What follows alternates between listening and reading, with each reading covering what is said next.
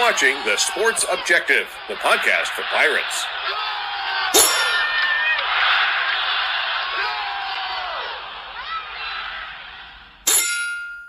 ECU, Pirate Nation, Purple and Gold family, stand to your feet, put your crossbones up, and lean side to side, yeah, and lean side to side, yeah, and lean side to side, come on, yeah, welcome to the island, man, it's crazy in here, a whole sea of purple and gold waving in here.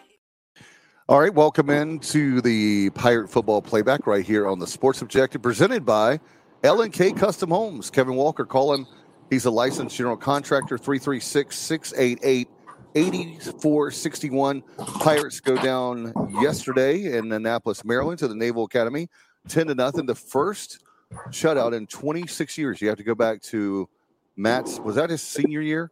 Yeah, Matt's 97. Senior? Yeah, 97. Yeah.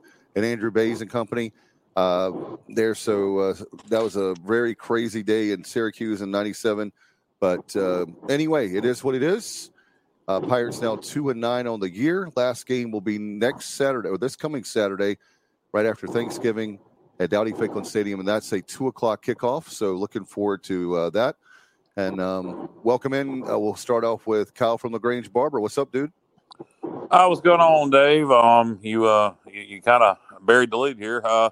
Obviously, the big news today: Donnie Kirkpatrick let go as offensive coordinator at East Carolina. So we'll talk about that more in depth.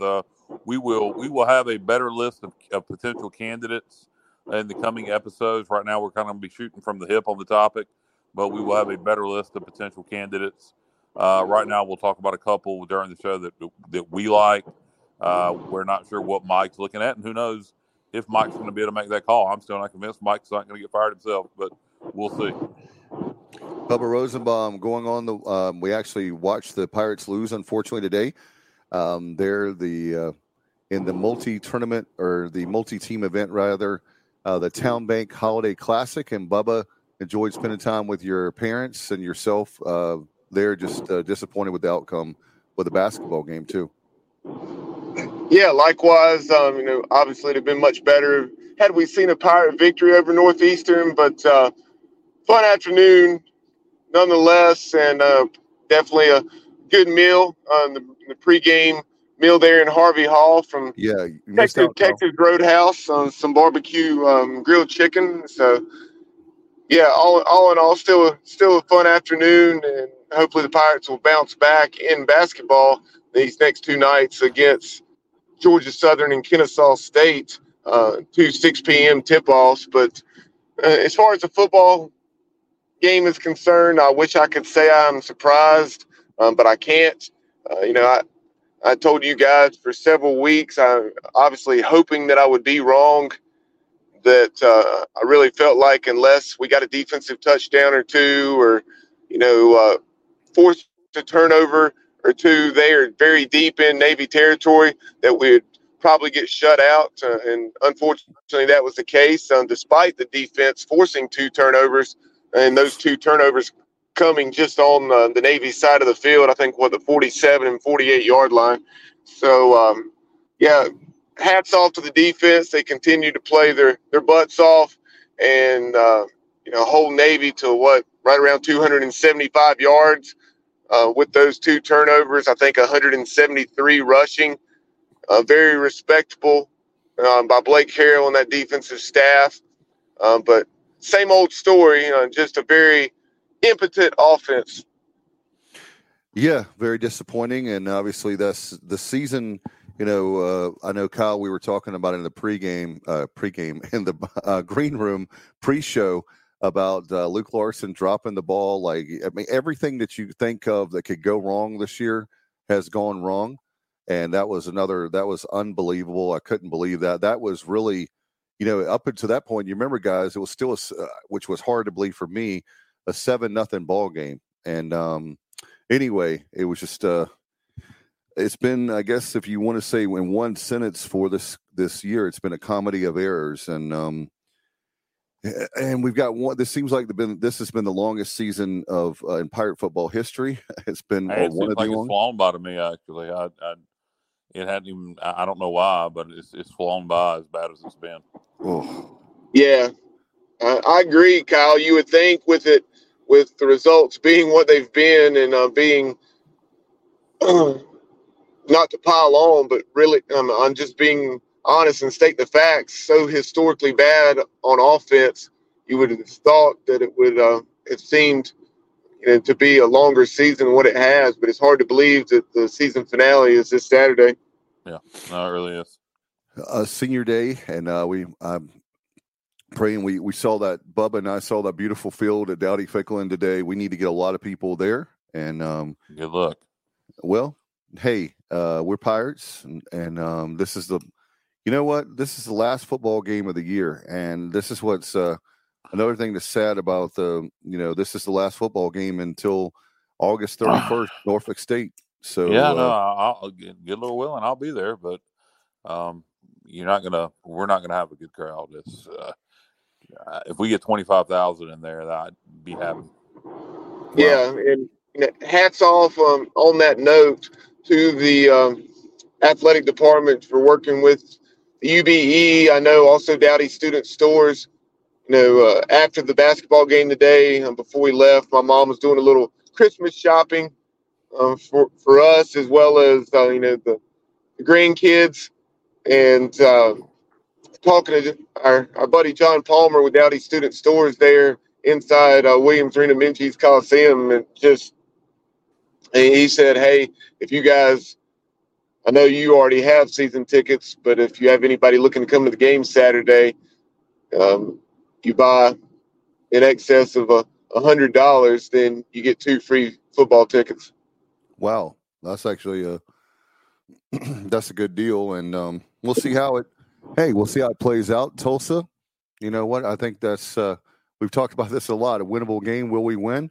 Who knows? But I think what had to happen happened today, and people said, "Why would you go ahead and let Donnie go?" Basically, and we were under the impression that it would be basically Donnie would just finish out the season and, kind of like he would retire out of respect to all that he's done for the program. But after this morning, I don't think he's going to be somebody asked us that on the chat.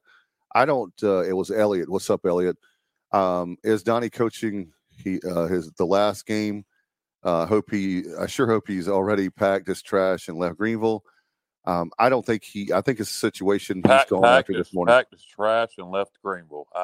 Look, Elliot, you're a loyal listener, and I mean no disrespect to you for this, but Donnie Kirkpatrick's a good human being.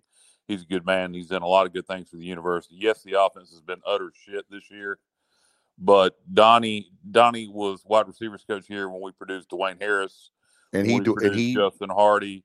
Right. Initially, he recruited Dwayne Harris. Wednesday Jones came in. He's done a lot of good things. He was here under Skip Holtz. He was here under Ruffin McNeil. He came back under Mike Houston. The season, went to crap this year, and Donnie's a scapegoat. Donnie's a scapegoat. I always put everything squarely on the shoulders of the head coach because that's where it lies. Mike hired Donnie. Mike trusted Donnie's judgment. Mike trusted Donnie's evaluation of quarterback talent. Donnie is running what Mike wants him to run, the style of offense he wanted them to run.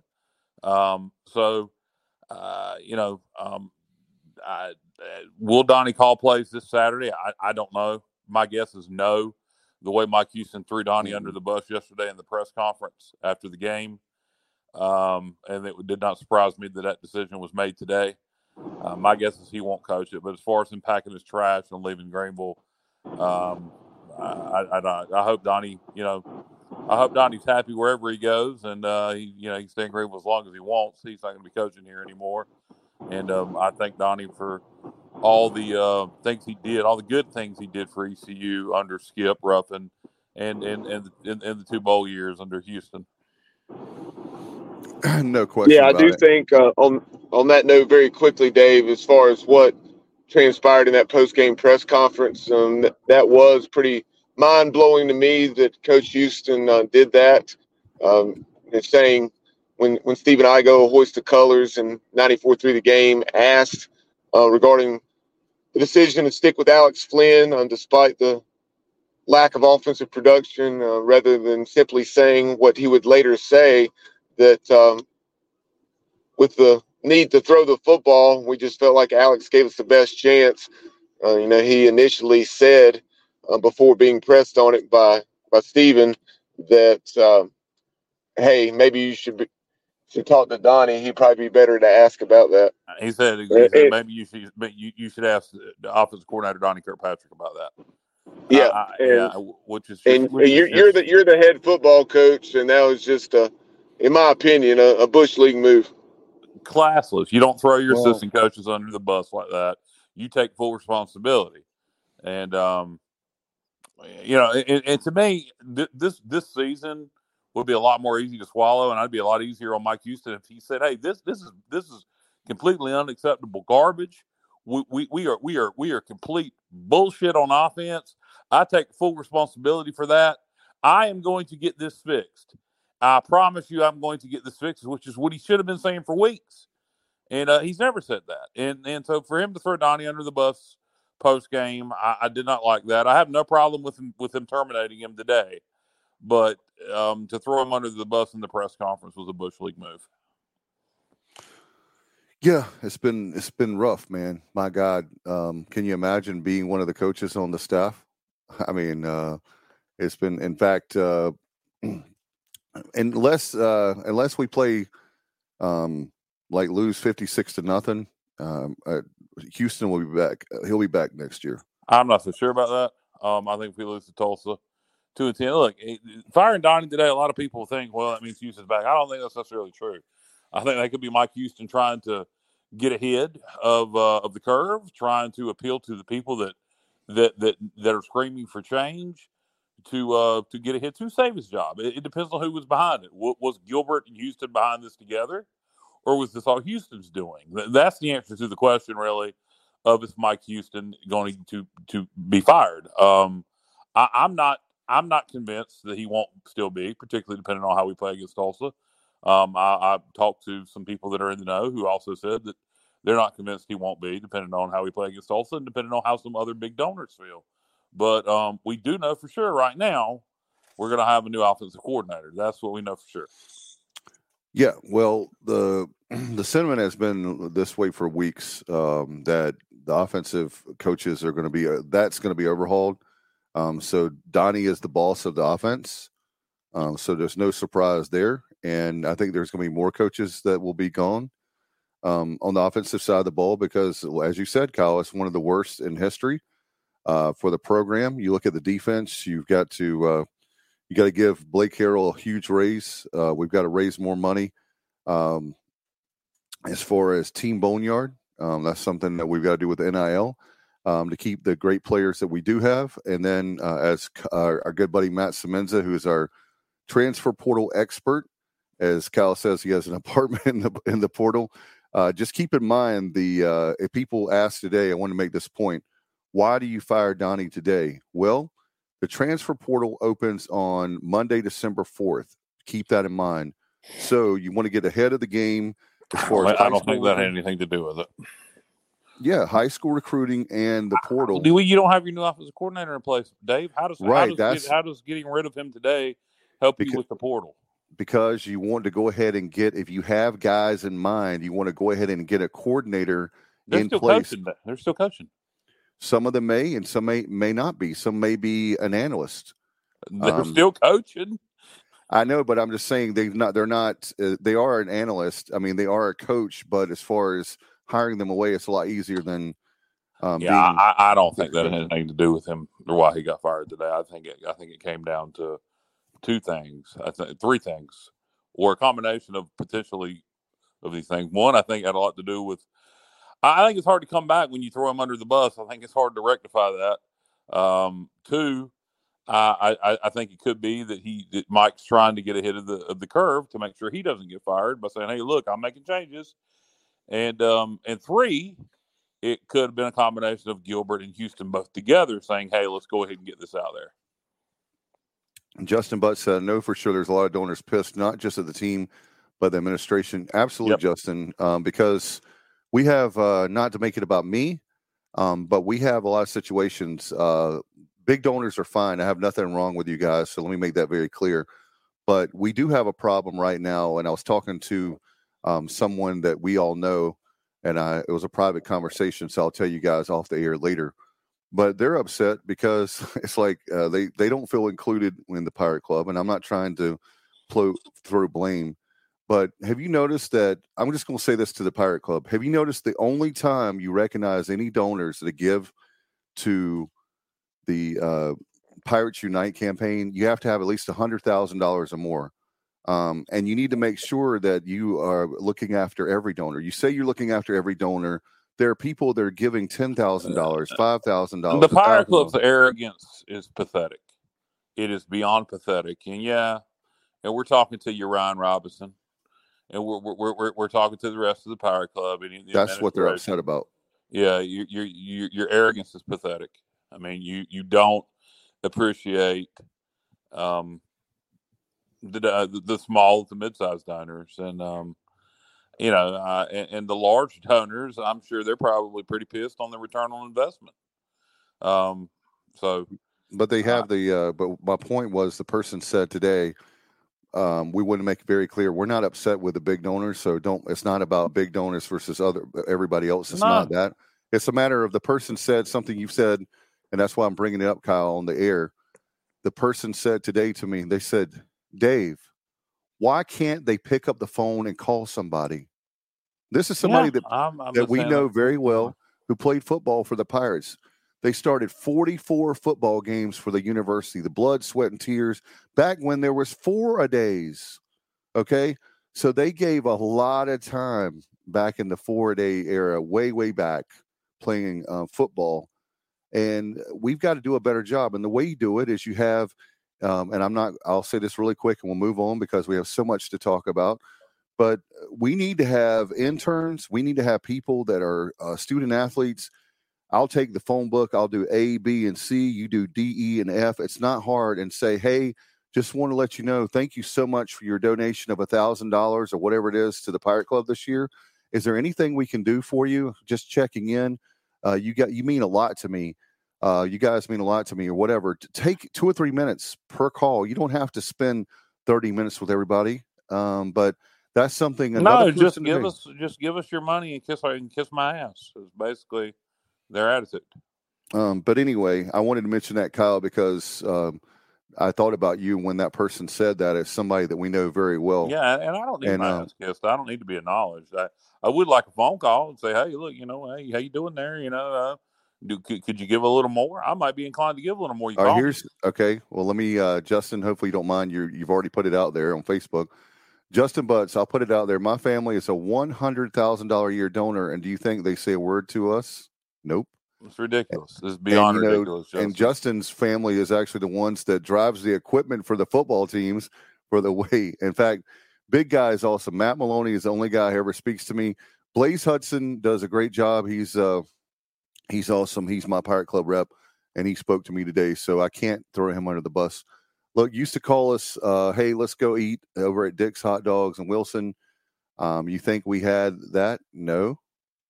So I didn't mean to make that about I didn't make them to talk about the Pirate Club tonight, but that was something that it just bothers me. It really does. He said, hell, J-Bad and that crowd at least did that. Oh, my. Going back to I don't know what our Pirate Club leadership is doing. I'm not sure. Anyway, how about this? Irving said, on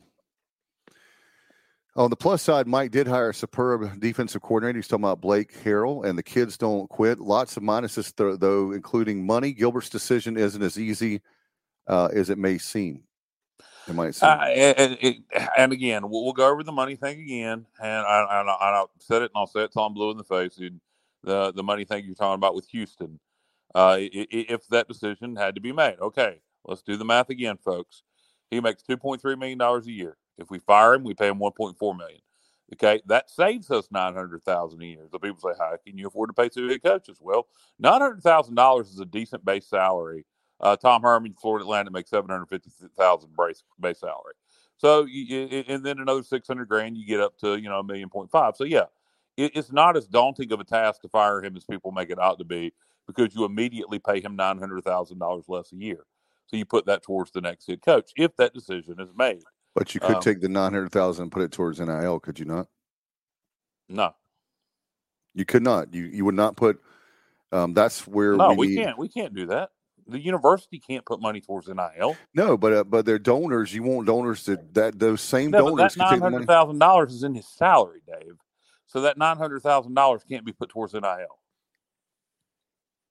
But you're saying, I know, but you still have to pay him, and you have to pay. You're not going to get a coach to come in here under $2 million.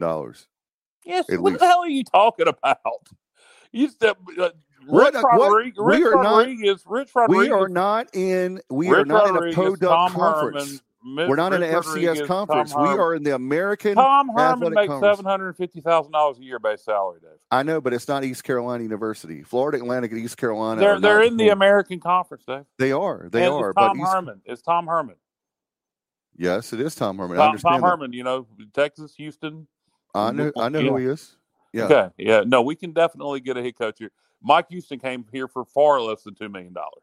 Yes, he did, but that was $1.5 million. That was 5 years ago. You can easily make a good hire for $1 million to $1.5 million. Yes, you can. Rich Rodriguez, example A, Jacksonville State, makes $850,000 a year. Justin Butts, you think anybody has spoke to us about NIL? Nope.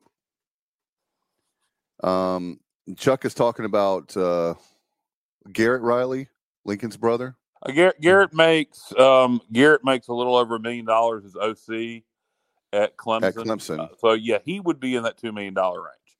But there are plenty of coaches, Rich Rodriguez, for example, Kerwin Bell, for example. I could keep Jerry Keel, for example. I could keep naming sitting head coaches that we could get for far less than $2 million.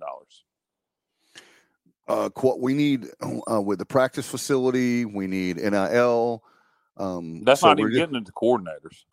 Yeah, I know that, but when you're looking what we're up against, then I'm just not. That's one thing I will say is that I'm in the minority, and that's okay. But I say keep Houston for one more year, and then if he doesn't, then he's gone, and that's fine, and that's fine. You're entitled to your opinion, just like everybody else is. What I'm talking about is facts. When you're saying we can't get a good head coach for under $2 million, that's just not true. $1 million to $1.5 million, there is a ton of great coaches out there we can get. I'm just saying we are in the American. In fact, I think it would be pretty damn stupid to pay a head coach $2 million right out the gate. I think you go as low as you can to get who you want, and then when he earns it, give him a raise. How about this? He says, Alan Vick says, you need to find a former player, someone like a Ruffin, to be the face of NIL. George Coops. I get what you're saying, Alan. I think Ruffin McNeil in general, probably. I'd love to know how involved with that he is at NC State. But, I don't think it has to be a former player. But I do think we need somebody for Team Boneyard, a representative that's last name isn't Hinton, or I don't know who's the other guy. Who was it that Igo had on the other day from Team Doug Boneyard? Gomes. Yeah, we got a former player. Vic makes a great point. A former player representing Team Boneyard, being the spokesperson, would probably be a good idea. That's probably not a bad idea at all by Alan Vick. A Ruffin McNeil, if he wants to get out of coaching, you could hire him, although I can't see Henry and those guys hiring Ruffin. So you might want to pick somebody else. But, I do think that's a good idea, Alan. And what you do is you give them a salary with and a base salary with incentives. And when you do that, then if we raise $1 million or $2 million, Chuck asked, this is an easy question. Are we finished paying Comfort? Yes, we finished him in March. He's paid off. I wouldn't have never paid him a dime. He'd had to sue the hell out of me to get his money. Yeah, well, that was Kyle and I's first episode together was episode 2, and that was the week of March of 2018 when all that went down. when he stepped down, but he got a buyout for 5 years. So it was something like, what was it, Kyle? $23,000 a month or something? It was a 5 lot. years. It was a lot. Too much money for somebody. Yeah, shouldn't have got anything. Exactly. Justice said Ruffin won't come back as bad as it sounds. I agree. I don't think he's coming back.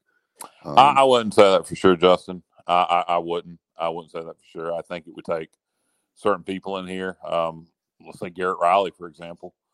But I think it would take. I think it would take the right people here and the right people gone. Yeah, we got a lot of great comments. Thank you so much. Keep that going. And Bubba, are you going to chime in tonight? I don't know what. Well, yeah, I was taking care of some things behind the scenes, but gotcha. Okay. All right, and here's another great point that. Go ahead. Alan says, I said it before, I'll say it again. The Team Boneyard needs to be advertised on all media, TV, other radio stations, on the web, et cetera, et cetera. Of course. Exactly. We've got to do a better job of telling people. There's a lot of people, until a couple weeks ago, it's not just us, but there's a lot of people, they know that there is one, but they don't know a lot about our collective, Team Boneyard. So we need to put a push out there big time on everybody, because when it's all said and done, we can pay players now. And so people are going to, if you want to be 2-9, 2-10, then keep doing what you're doing. It's not all NIL. NIL is part of it, but it's not all NIL. We definitely need more money for NIL. But that's not the only. I'll put it to you this. I'll put it to you this way. That hurt us on O-line last year.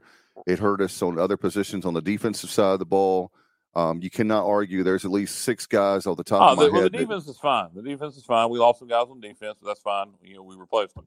The offensive line, yeah, the NIL hurt us. Yes, we need NIL. But what I'm telling you is that's not the only reason we're 2-9. It's not a whole NIL. NIL does help it. Again, I'll reference New Mexico State. They ain't. It's the poor school in FBS. The reason they're 9-3 or 9-2, 9-3 is because of coaching. Because they have Jerry Keel, who was a successful head coach at Minnesota and various other stops. He had to get out of coaching because he had really bad epilepsy. He got that under control. He hired a Division III head coach to be his OC, and they're rolling, man. They just upset Auburn. So it ain't all NIL, but yes, NIL helps. It helps. I give the NIL. I'm not saying it's not one versus the other. You got to have both. You got to have Jimmys and Joes, and you got to be able to coach them up. And I think I think some more creativity this year on offense because of our struggles and our lack of talent. We could have scored a lot more points. I said middle of the year, I said a traditional offense ain't going to do shit here this year.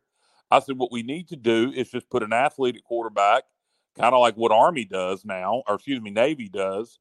Put an athlete at quarterback and run option.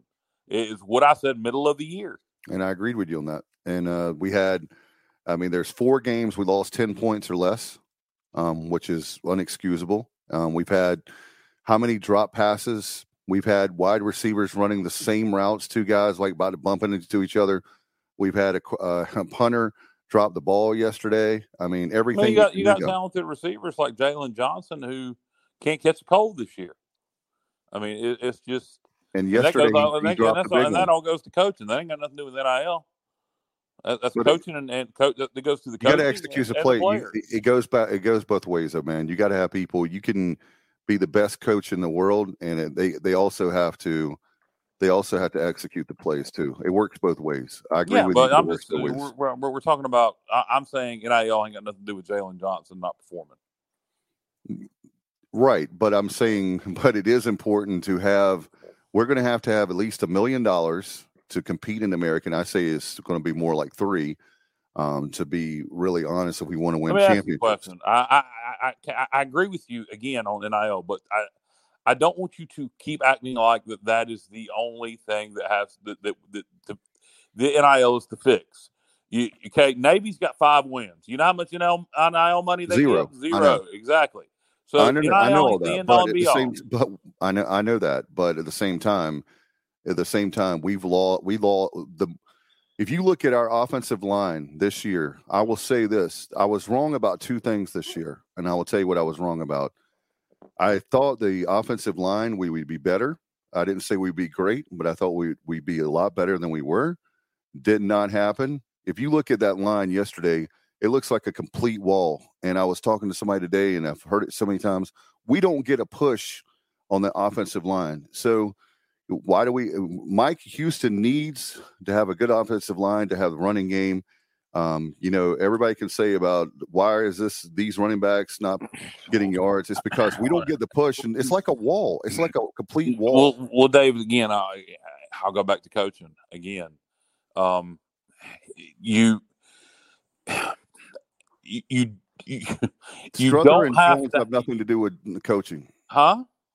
Strother and Jones have nothing to do with coaching. You don't have yes, it is. How do they have it was NIL. Play, no, listen to what I'm saying. But no, I'm they going would to have make been a point. lured away.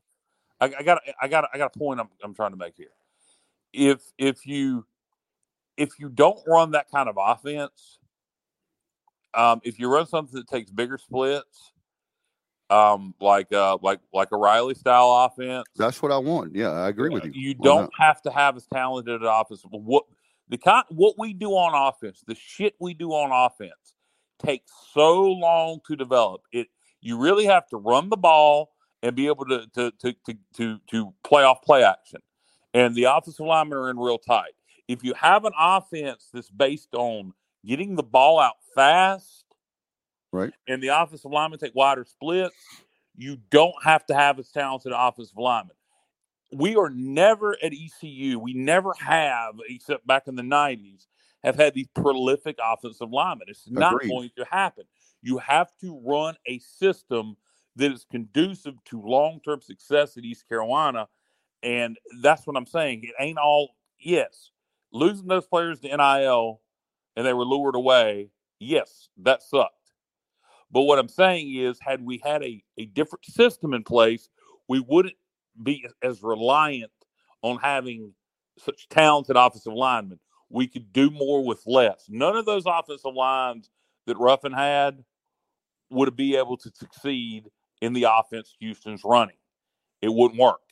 So what I'm saying is, when I'm saying it's on coaching also, you have to run a scheme that fits the players you can get at your university.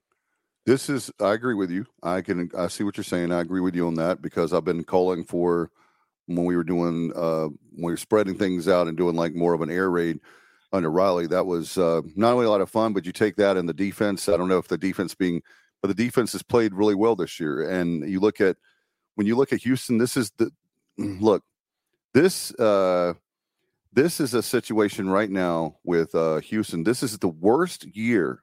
Look at his career. High school, college, worst year ever.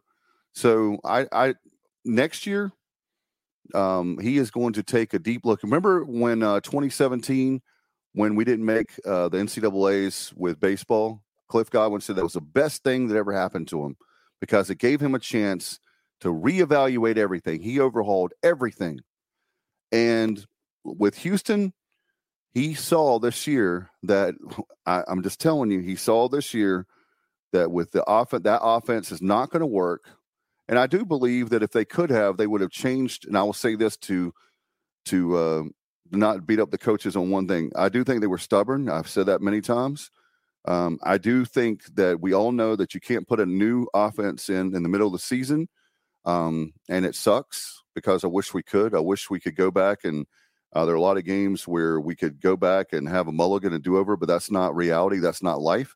But I do think that you'll see a new offense next year, and you will see, unless we play really bad against, that's a possibility. If we play really bad against Tulsa, then he will be fired. But otherwise, he's not going to be fired, and we may have one more year. So I hope everybody will just take a deep breath. That's what I want everybody to do. Let's not do the confer years. It's been somebody made a great point today, earlier this afternoon. We have had 8 years of our fans against each other and confer and state and, I don't and think the Montgomery. Fans are very against each other right now. I think we're all pretty No, it's united. not. No, it's not. I'm telling you, there are people that want Houston to stay. And Well, there are people that can't. The deal. It's a scapegoat to put everything on Houston too. Huh? It's a scapegoat to put everything on Houston as well. Who should we put it on? Santa Claus? No, the players also have to execute. It's a hand-in-hand thing. I blame the person in charge making $2.4 million a year. I'll do it every day. I'll do it every time. And that's who. You're the head coach. You're the man in charge. You're the man making the big bucks. The blame lies solely on your shoulders. You recruited those players. You developed those players. Your assistant coaches you hired recruited those players, developed those players. Right. It is. They also have to go out there. They also have. I agree with all you guys saying that.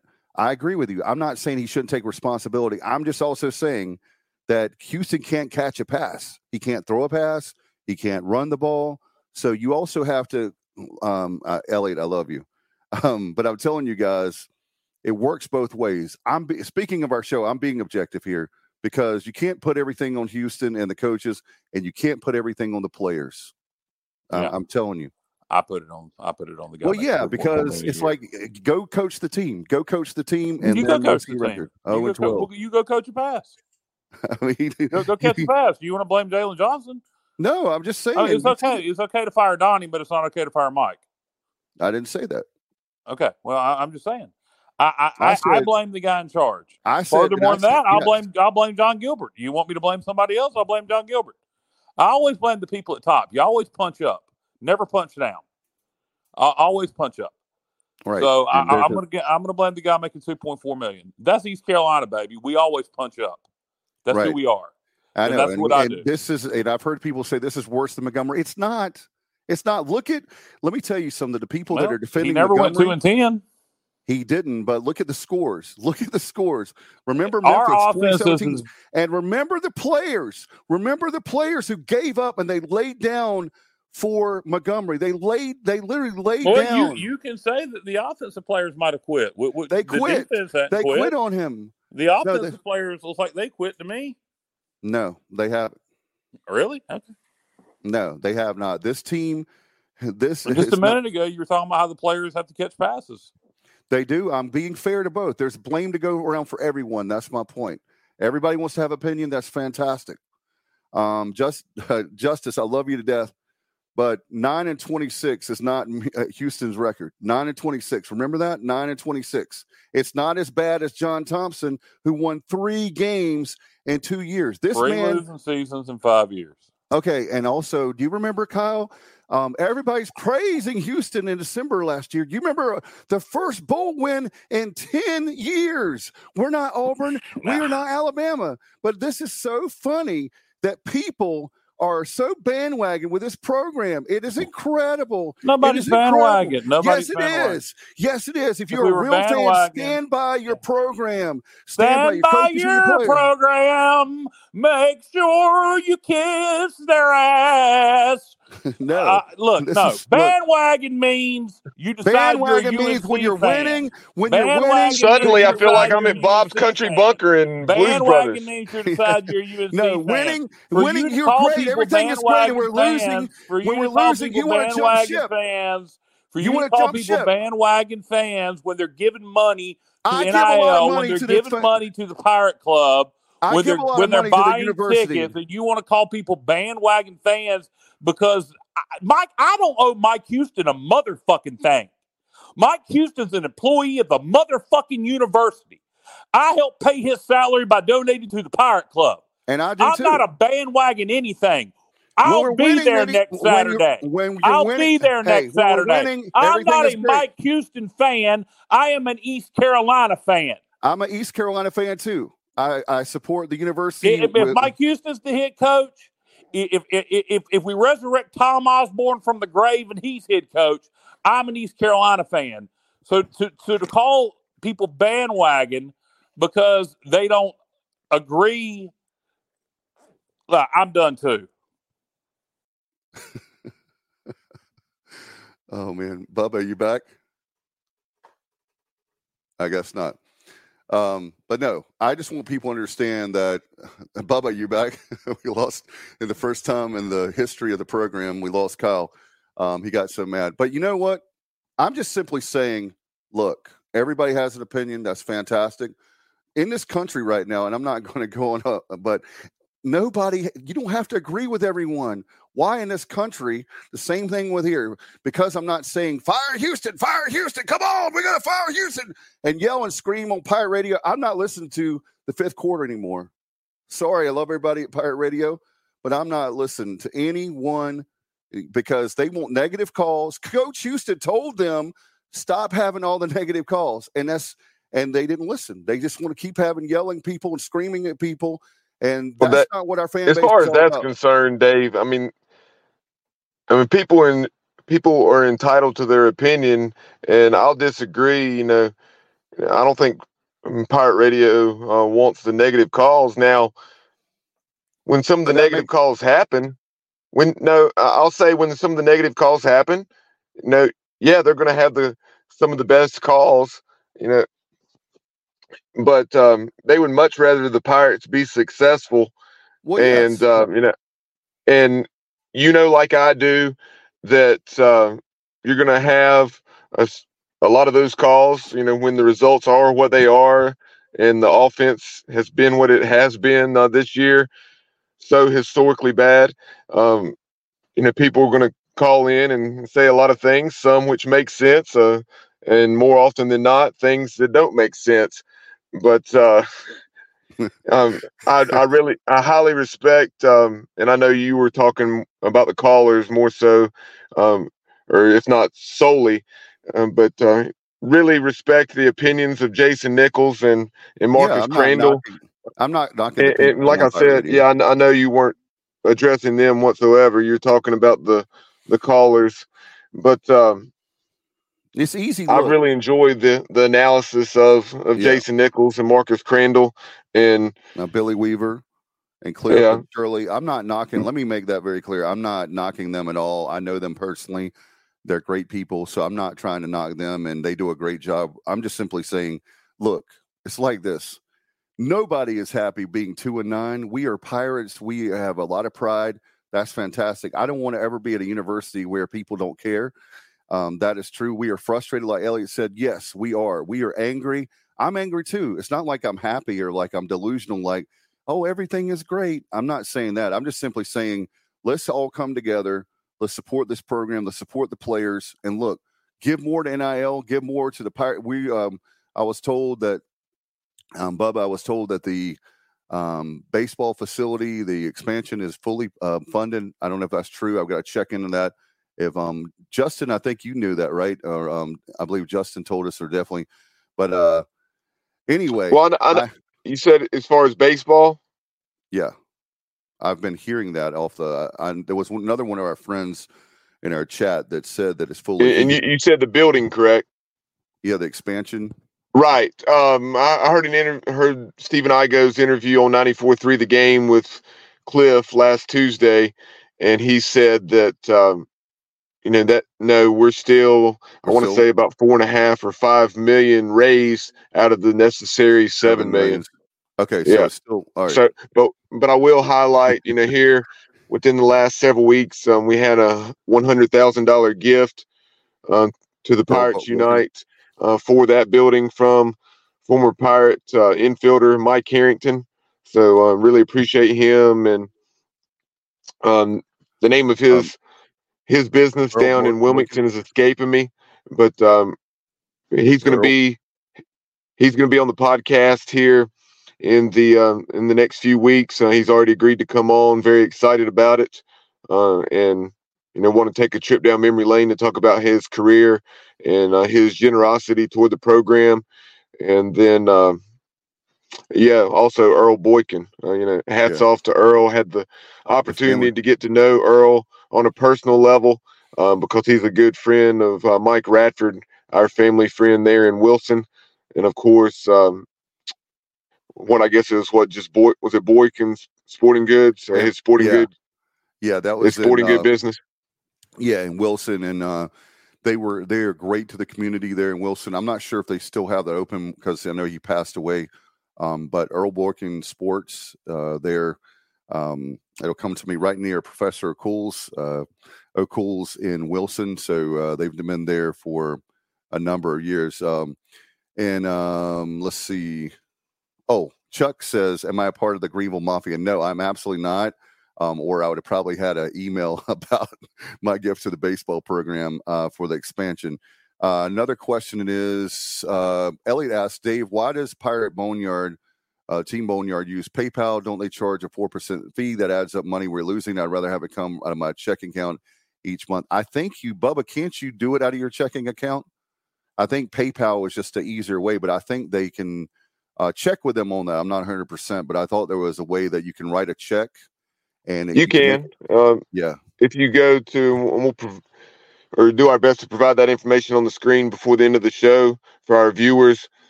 But yes, you can, obviously, like Dave said, PayPal, debit card, credit card, or you can write a check and they have the mailing address. All right. And then Justin Butt says, guys, keep supporting the Pirates. There'll be better days ahead. Amen to that.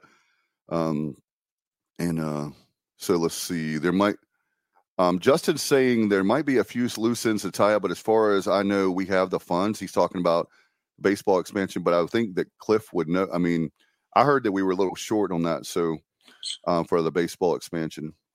To answer the question about PayPal and Team Boneyard, PayPal does charge you a fee, the merchant a fee, but depending on the level of the merchant, they can kind of not have that fee waived, but they kind of pay a flat fee monthly versus 4% off every transaction. All right, thank you, Kyle, for that. In fact, like I said, you can also what's the name of the if you want a tax deductible donation, it's Pitt County. What is that? Oh my gosh! There's a link right there. There's a link you click at teamboneyard.org. You can just click to donate as an individual or business, or you can click to make it tax deductible and just follow the process on Team Boneyard. When you go to teamboneyard.org, those are the first two things you'll see on the screen. Donate as an individual or business, donated as an individual or business for a tax deductible write-off, and you just click whichever link you want. All right. It's Parents for Public Schools of Pitt County. I found it. All right. That's what I couldn't think of the that's how you get the taxable deductible donation. And they, in fact, like Kyle said, as businesses, or if you want to make the contribution on the left side, and then the right side of that is the tax deductible one for, again, the Parents for Public Schools of Pitt County. So there you go. They added that this year. They just added that recently, like within the last 6 weeks. They've been talking about it for a good while. I know. Yeah, but I mean the easy button, the link there on the website. All right. And B-Pays, what's up, bro? He says business account with PayPal can also be used for tax deductions for a business. Okay. And let's see. Justin says, of course they won't never tell if it's fully funded. That's more money they can get.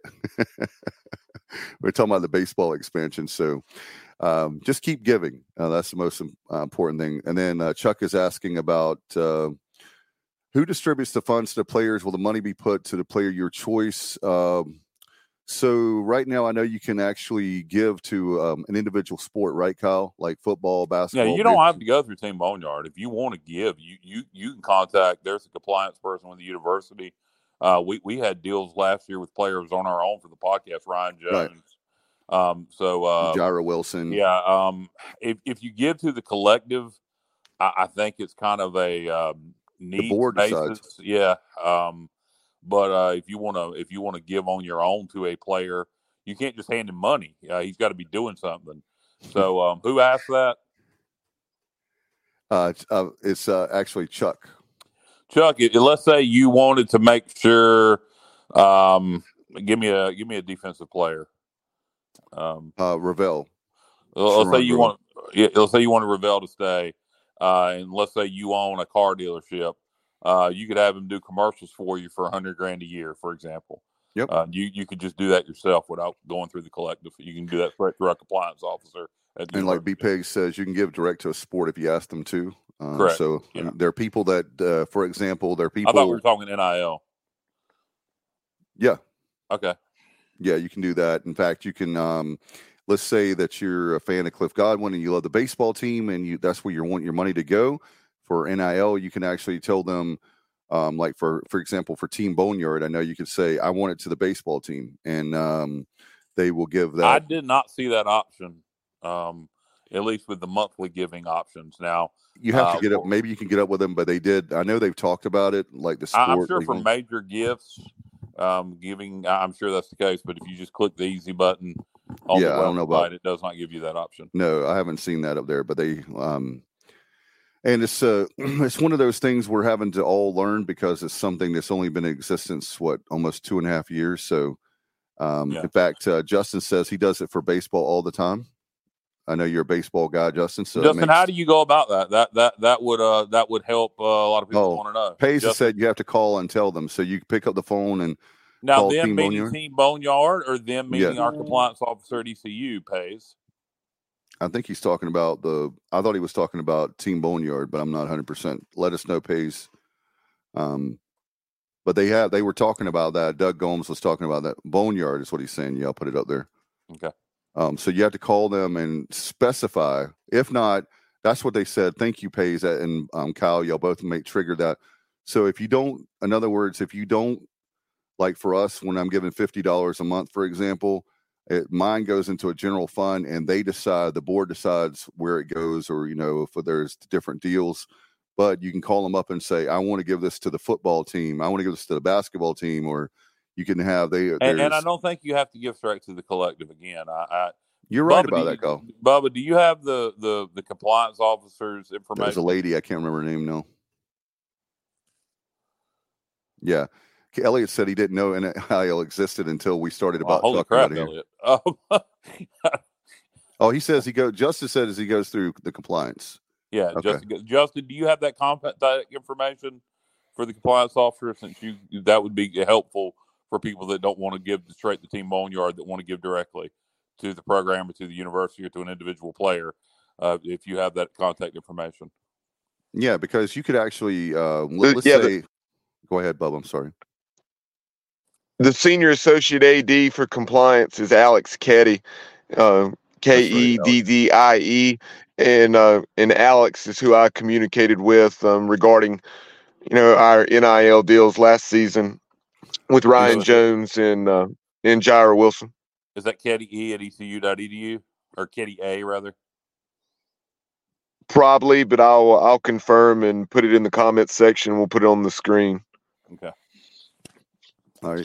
And basically what you can do, Kyle, as you know, you could actually, like you said, you can, if you have money and you want to keep a player, if you want to sponsor a player, you can do that. $50,000, a big amount. If you want to go in the backyard and get the treasure chest, $25,000, $10,000, whatever, you can do that and say, the university can't pay the. No, I mean, you if there's a quarterback in the portal, I mean, theoretically, you can talk to our compliance officer and say, hey, I got $50,000. If Mike Houston wants to give this quarterback that I want a shot, and Houston then could determine if he wants to take your money and get that quarterback.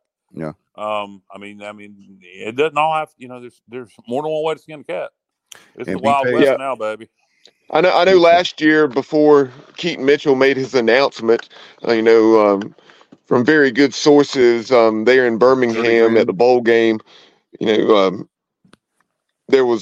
had a major donor in Raleigh, who was coming forth, just going to the universe. Well, I think maybe he was going through Team Boneyard, but either way, he was going to, pay Keaton Mitchell $35,000 to $40,000 specifically designated for him. Let's see. Every penny. Yep. And Pays makes a great point. We have to worry about Harrell getting picked by another team being our defensive coordinator and losing some defensive players in NIL. Exactly. Ravel is one, Bubba, that we know that's probably the top of the list. If you didn't know, if you're just joining us, Monday, December 4th is when the transfer portal opens. So go ahead and give. In fact, I believe that's why, John Gilbert, we're going to have a huge push this December for NIL. And by the way, Justin says that he's fixing to working with Faison as well for basketball. He's a local Goldsboro kid that's going to be really good. And then Elliott's going back to football. He says, do we have a quarterback for next year? We're going to have to go. Kyle can tell you we're going back to the transfer portal, Bubba. The plan if Houston stays is to take 2 from the portal, either 1 portal, 1 JUCO, and plus hopefully the kid from Kentucky, which was Donnie Kirkpatrick, legacy recruit. Yep. Hopefully he keeps his high school recruit or commitment. So right now, Ty Keys, former starting quarterback at Southern Miss, who was very injury prone during his limited time at Southern Miss, had a great year at the junior college ranks. He has an official visit, I believe, this coming weekend, Bubba, against Tulsa, if you can confirm that. If it's not this weekend, it's sometime soon. And then we'll be looking for a quarterback in the portal once it opens up. Chuck says he's worried about losing defensive lineman J.D. Lampley. Well, first of all, as far as Chuck Saeed's question, or excuse me, Elliott's question, and then Chuck Saeed's comment regarding the quarterback position. Ty Keys is that JUCO quarterback. If Kyle did not reference him by name, I did. I knew you referenced. I just wasn't sure if you mentioned his name. I heard you mention him, but Ty Keys is his name, and I believe it's Northwest Mississippi Junior College, if I'm not mistaken. The right. same JUCO where Gardner Minshew was from. Okay, if I'm not mistaken, and with Ty Keys, he's someone that very highly touted. Coming out of Mississippi in high school, went to Southern Miss, had a little playing time, and showed some promise. I'd say more developmental than. I mean, he's not someone that I don't think we would be bringing in. Yes, obviously we'd love for him to be the guy, but he was not so much the proven commodity as if we're bringing someone in that had previous starting experience. No, he will not be the only quarterback we're bringing in. Correct. And then to Chuck Saeed's comment, he references Cole Hodge, the high school quarterback from Louisville. That was one that Donnie Kirkpatrick was very instrumental in his recruitment, as well as his brother's recruitment. His brother, whose first name is escaping me, is a wide receiver. So it will be very interesting to see if he doesn't indeed become a Pirate now, or if he may reopen his recruitment with the news that Coach Kirkpatrick is not going to be with the program any longer. Yeah, but it'll be interesting to see whether Houston is here or not. Whoever the offensive coordinator and/or offensive coordinator he coaches, let's say Houston stays and we hire the offensive coordinator. Let's just pretend like we hire the offensive coordinator for New Mexico State, just for the hell of it. Tim Beck's his name, not to be confused. Tim Beck, former offensive coordinator at NC State, currently the head coach of Coastal. Let's just pretend like we hire Tim Beck, and maybe Tim could bring the offensive coordinator of New Mexico State. Maybe he could bring his quarterback with him from New Mexico State. That kind of thing happens now. So sometimes when you're hiring that offensive coordinator or head coach, you got to look at who he can bring with him. It's strange to say that, but that's the world we live in now. It's exactly what NC State did. Yeah. Yep. JR says Grant Wells, who played at Virginia Tech and Marshall, and Tyler Buckner, Notre Dame and Alabama are legitimate targets, in my opinion. And he said they're both entering the portal. So those are 2 quarterbacks that he has an eye on. And we'll take definitely a look after the quarterback play this year. Everything's on the table. Yeah, Grant Wells is an interesting prospect. Very much a mixed bag with him at Marshall, outside of a game or two where he may have thrown like 3 or 4 interceptions. By and large, he had a lot of success with the herd. And then once he transferred to Virginia Tech, really struggled. So that's an intriguing one that's worth considering for sure. And I'm certainly aware of Tyler Buckner. Of course, Notre Dame's offensive coordinator, Tommy Rees, became the OC at Alabama, and Buckner went with him. So that will be interesting to see. if either of them are considered. And he says he only has 1 year remaining though. And then B Pay's references a kid from Texas Tech. I guess it's perhaps Tyler Show, Shough. He said he's a previous four-star quarterback for what that's worth. I know. Yeah, if you bring in somebody with 1 year of eligibility left, if you bring him in with, say, a Ty Keys, then you hope you develop Ty over the next year, and it doesn't so much matter.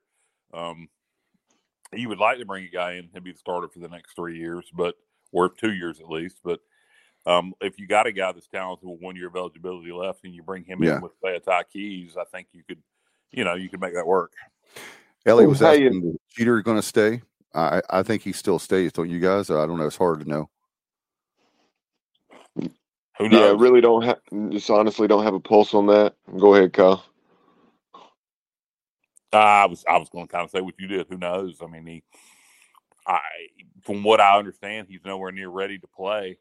So if he enters the portal, where's he going to go? If we bring in 3 quarterbacks, 2 portal JUCO combination, 1 high school, I don't know if he'll stay or not. That's a good question. Alex Flynn, do you guys think? I've had a lot of people. Flynn's done. He's going to be a doctor. I mean, I don't. He would have had to put up Joe Montana numbers probably to decide to come back for another year. And the fact that he's almost done with his MBA. So not only does he have a college degree, the undergrad, he also has. I think he's finishing up pretty soon with the MBA, right? Right, and he's planning on going to medical school, so he needs to start that as soon as possible. It takes forever. Yeah. So, and it doesn't necessarily, as nice as it would be to get a guy that is not even necessarily a full-time starter this year, but a guy that has a significant body of work and maybe a part-time starter that's had some success and maybe suffering an injury, or whatever the case may be. Also, don't forget about the JUCO ranks. Look at the success that App State's had with Joey Aguilar out of one of those California JUCOs. They brought him in. He was in a competition with a high school guy that had been in the program there at App State named Ryan Berger. I think he was perhaps, came out of the high school ranks in South Carolina, maybe the same year as Mason, or maybe he's a little bit younger than Mason. But it looked like actually Berger did win the job, and then Berger got injured. And then Aguilar, here he is as the starter, 64% of his passes complete, right at 3,000 yards, 29 touchdowns, 8 interceptions. So that's an example of a guy that we could have pursued out of the JUCO ranks, not necessarily him, but someone like that. And the fact that the FCS quarterbacks entering the portal is something I would also point out. All the above, absolutely all the above, and obviously with Flynn gone, we pretty much think that Garcia is going to transfer, right, to like FCS. Is my guess. I don't know that. Would he be interested in a position change? I wondered about that too, tight end or a different position. I wondered. I don't know. That's something I'm curious to find out. And I guess we will over the next week or two. And as far as what Kyle's saying, obviously, I mean, you think about some of the tremendous FCS quarterbacks, down through the years, be it Tony Romo or, is so many others, and you got to be open-minded and, not think, well, hey, this guy's, and I know, most coaches will do that. They can recognize if a guy's a player, but you have all sorts of situations where guys get overlooked. And look at Kurt Warner. The guy was bagging groceries, and then next thing you know, he's a Super Bowl champion. So, Yeah, no doubt about it. In fact, help me out, guys, on this. Elliot's asking, how long is the transfer portal open? Is it a couple weeks? They've shortened the time. I believe there's 2 periods. Oh, there, I got it right here. Yeah, it's December 5th. They're saying December 5th through January the 18th and April 15th through April the 30th. Okay. So there you go. That's for this. Well, yeah, I knew that second window had been shortened, like you said, to essentially 2 weeks. Yeah, I mean, it's not a lot, but we'll see how it goes. And then you also have to remember that we talk about this all the time. And Kyle, you brought this up back 2 years ago, I think, whenever the portal started, is that just because you enter the portal, you can be in the portal and then you're like in no man's land, where it doesn't necessarily mean, like the cliche goes, the grass is always greener. So you can end up in the portal and nobody pick you up. About 60%. I'm sorry, guys. I'm snacking while I'm doing the show here. About 60% of kids that enter the portal are never picked up by another school. Thank you. I knew it was a high number. I didn't know the percentage, but yes. So it is, and there's times when things don't work out. We understand that. If there are guys that won't play in time and Coach Houston says, hey, whoever the coach, whatever, says, hey, this isn't working out, but then, we got this other school we're going to help you out with. You're a great guy. We appreciate your time as a Pirate. You worked really hard. No harm, no foul. Then that's one thing. But then sometimes we have parents and different people back home that are saying, man, you're a great player. You should be playing in Alabama. And you're like, okay. But anyway, let's see. Pays has another one for us. Keep an eye out on Davius Richard. He's a quarterback from NC Central. Could be a grad QB guy. Okay, Pace. Hey, like I said, this is like an open tryout, right, guys? I mean, like you said, Bubba, like Kurt Warner bagging groceries. Is there some guy out there? It's going to be who's the right fit for the offense? What kind of offense are we going to be running? Can the new offensive coordinator or whoever bring a quarterback with them? I mean, it's going to be a lot of variables. Yeah, we can just throw out names of quarterbacks, but we don't even know what system we're going to be running. Great point. That is a great point, because that does matter tremendously. Here's a baseball question. Irving asks, are there plans to extend the left field seating? What are the upgrades? Huge potential to make Clark LeClaire one of the finest college baseball facilities in the country. It's got to be top 15 now. No doubt. It's there's a observation deck, kind of like what Dowdy Ficklin has. There's some. It's not a lot of seating. And I think what John Gilbert said is that if people are only going to come to a few of the games, you don't want to add a whole bunch of seating, because the last 2 years we've sold out. Bubba, help me out. Is it 2,300? No, it's like maybe 2,700 season tickets. It's a lot the last 2 years. So you want to make it where you don't want to like when you have diamonds, you don't want to make it where the supply is so there's a supply of diamonds everywhere. The same way with tickets or seats. So I think what we have right now is good, but I'm not sure how many seats, if you will, that we'll have. But the observation deck, there will be some additional people that on that left field side that will be able to do that. It would be great. We'll see. And James says, by the way, Kyle, Ty Keys will be huge if he signs with you guys. Yeah, I know James was really big on Ty Keys. He was really thought he was a talented kid. Thought he had played behind the worst offensive line in Southern Miss history, which is one of the reasons he stayed so hurt there.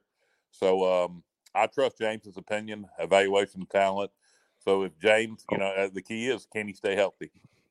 And I will say very quickly about Ty Keys. Sorry, Dave, that with the limited amount of film I have seen on Ty Keys, I could see him, being very good in a Rich Rodriguez style of offense, because he's extremely athletic, and so. James also said Seth Luttrell needs to be your OC. He says that will make your offense an instant top 20. Yes, Seth Luttrell is the guy that we're all big on. That's my number one. Yep. Well, James is the one who recommended Seth Luttrell to me. I said James is a great idea. Then I went to Bubba about it, and we've all discussed it since. Seth is currently an analyst at Oklahoma. Before that was the head coach at North Texas. Before that was offensive coordinator for Larry Fedora at UNC. He'll run a very up-tempo style offense. Texas Tech. He was also with Mike Leach, right? Yeah. So about that this afternoon. he runs the ball more than Leach did. It's more of a Fedora style offense, but he would be great. I just don't know if Houston's open to going that wide open, and who knows if Seth Luttrell would want the job. But I sure hope he gets a phone call. What about Larry Fedora? He's out of coaching, but from what I've been told, Larry does not want to coach at the college level again. He's happy. I think he coached in the USFL last year, and he's happy doing that. Matt Redmond said the job is open. That makes it much easier to get a transfer. A guarantee last year makes the season much different. And here's JR is the best. He said his nephew is friends with Tyler. Is that Schuff? I know Hough is Huff. So I was trying to, it's either Show or Schuff. But anyway, he said, I just talked to him.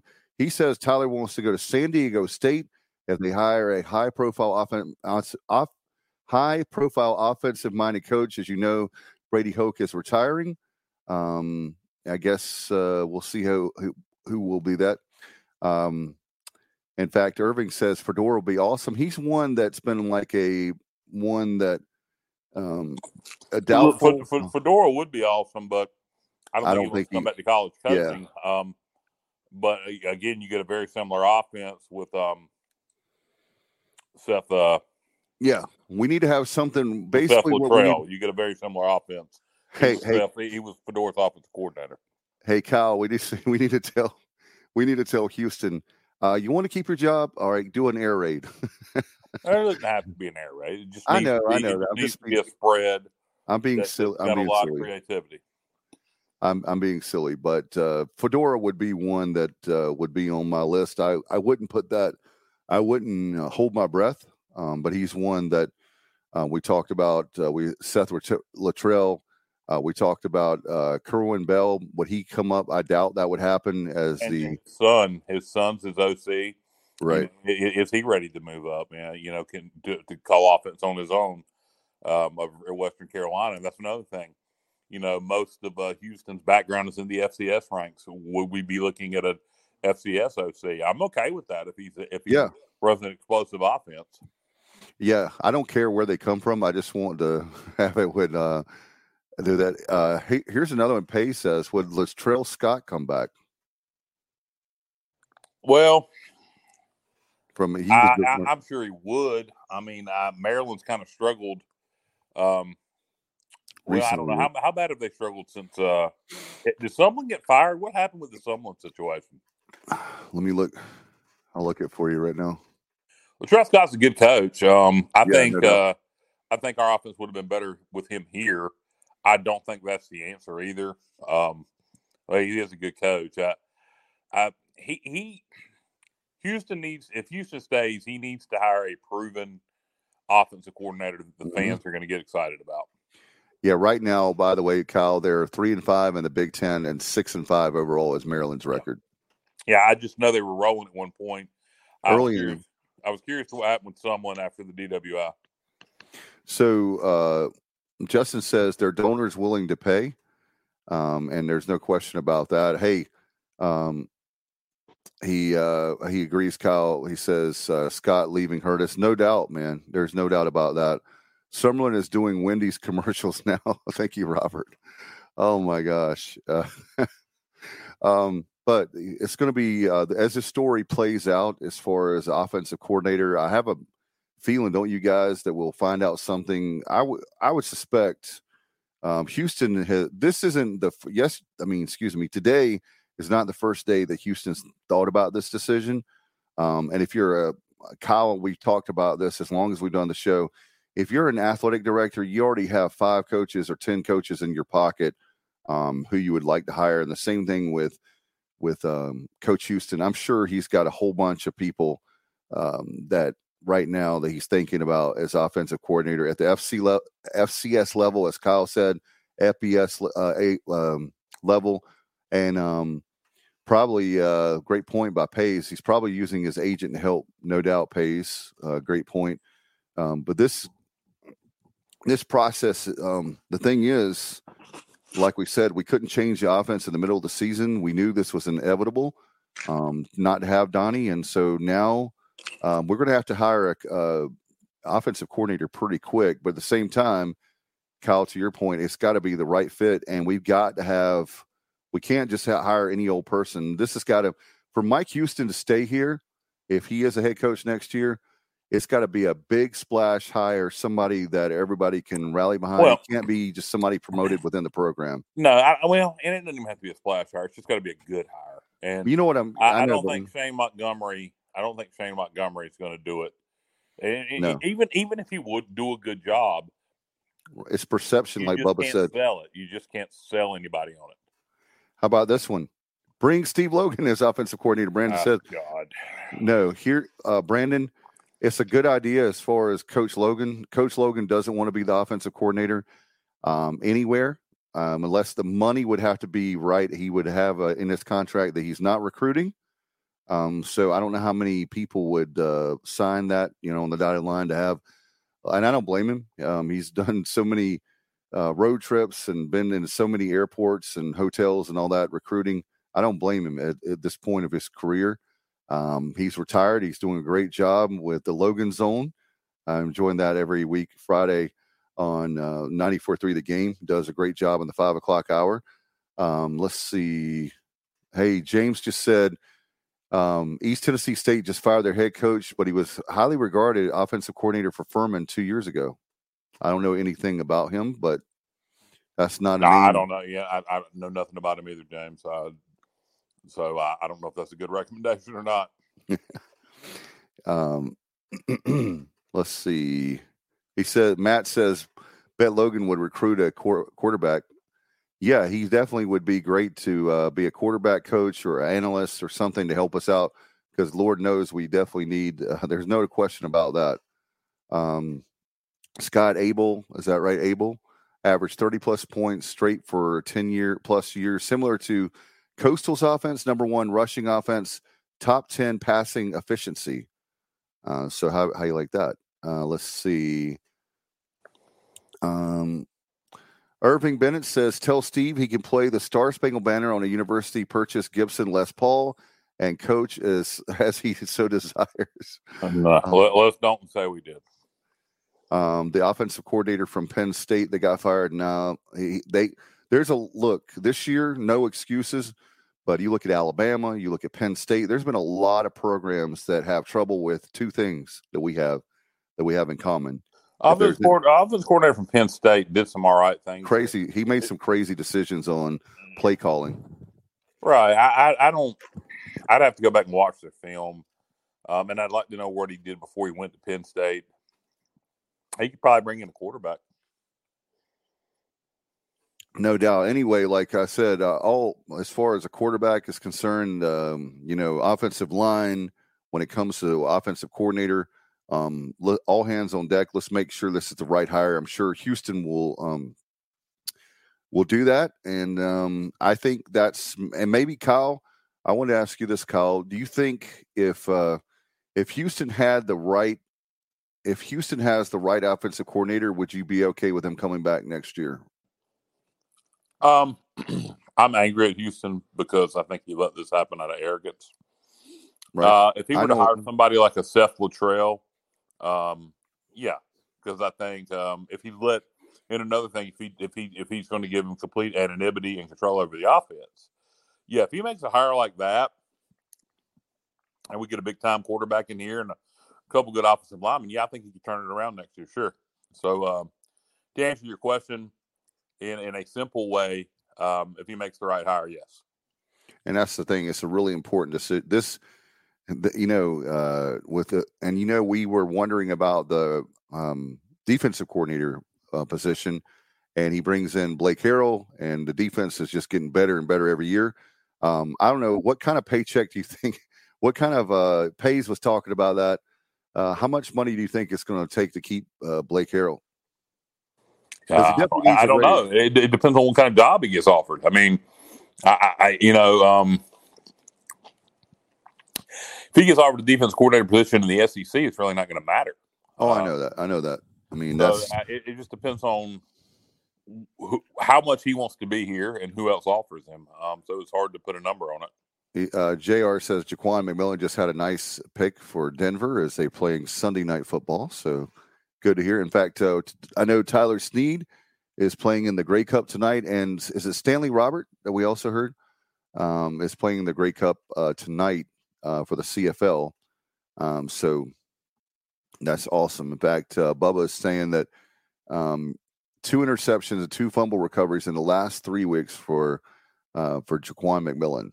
So very cool there.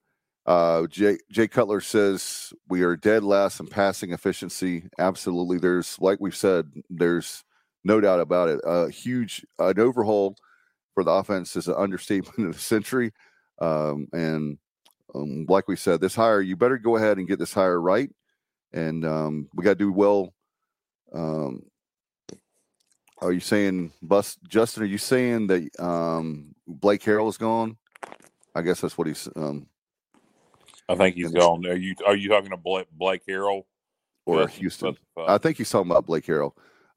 Elliot Jameson, Elliot's saying, how about App State beating JMU? Especially JMU, the Dukes were undefeated, so they'll have 1 game left with James Madison, and Kirk Cignetti is a great coach. Was obviously potentially 1 game left. They I've heard different things about if there's not enough 6-6 bowl eligible teams, if they would get it over a 5-7 team.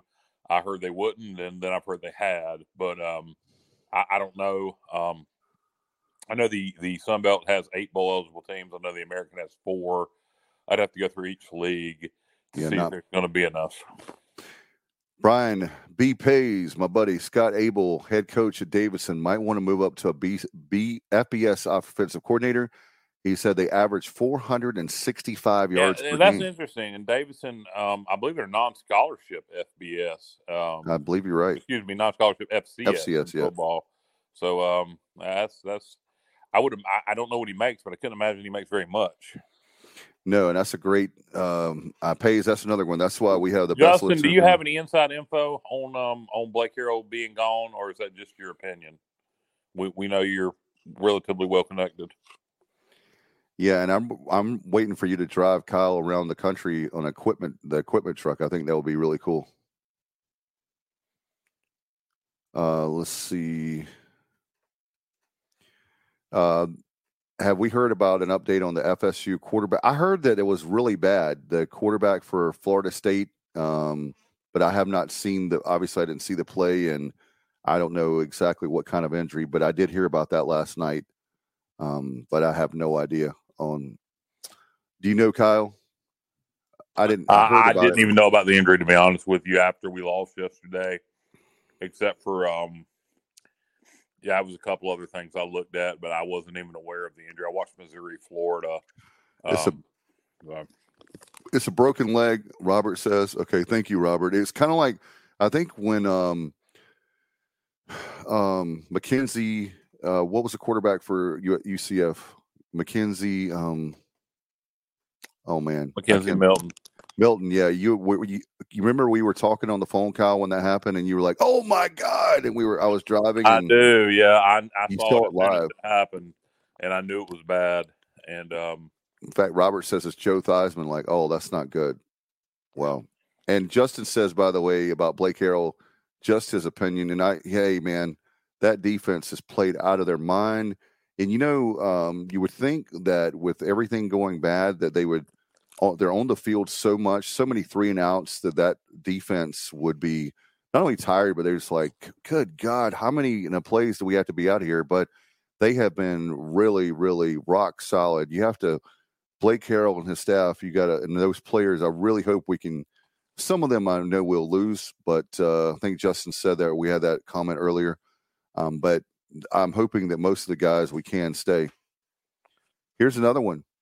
The quarterback at Western Carolina, Cole Gonzalez, would he be looking to? He's looking to move up to. Are you saying would he be looking to go up to FBS? Noah's saying make Blake Harrell the head coach. I've heard people say that before. If Houston, obviously was leaving to go to another job. I've heard that a couple of years ago, but I love Blake Harrell. He's a great guy. Definitely done a heck of a. He's asking. Okay, so Pays is asking, would he, and that being Cole Gonzalez at Western Carolina. I don't know, but it all comes down. Like Kyle said, it comes down to the style that we're playing, what offensive coordinator we have, the scheme. Yeah, it's hard to say who the quarterback is going to be until we know who the OC is going to be. Yep. So first we got to get it's the cart before the horse. So we've got to get the offensive coordinator first. And do you think we would hear something this week? Do you think Houston's already got somebody in mind? I think it's going to be a couple weeks before we know that. I think you'll hear rumors, but it's the last week of the regular season. You got plenty of time for that the following week. Yep. And I think that, like I said, I mean, if Houston's not a dumb guy, he's a very smart guy. Kyle, we talk about this many times with the AD situation and coaches. Houston has had offensive coordinators in mind. And you think about it, the coaching community is such a small community. They all know each other, so it's not like there's guys that we've never heard of that I'm sure that he knows. And then I think it was Pays talking about the agent. I'm sure his agent has connections, so it's going to be fun. It's going to be interesting to see who we get, but definitely Seth Luttrell. Man, that would be a huge hire. It'd be a home run hire. It would be a home run hire, and. Would you be willing to? How much would you be willing to pay him, Kyle? I mean, what do you think that we can get him for? I mean, It's hard to say. I don't know what he's. I don't know what you look. I don't know what he's making in Oklahoma as an analyst. I think Kyle, he may want to be doing. He may have an opportunity to be an OC at a P5 school. Yeah, I don't know. My guess would be $500,000. That's what I'm thinking. Because it's hard to say.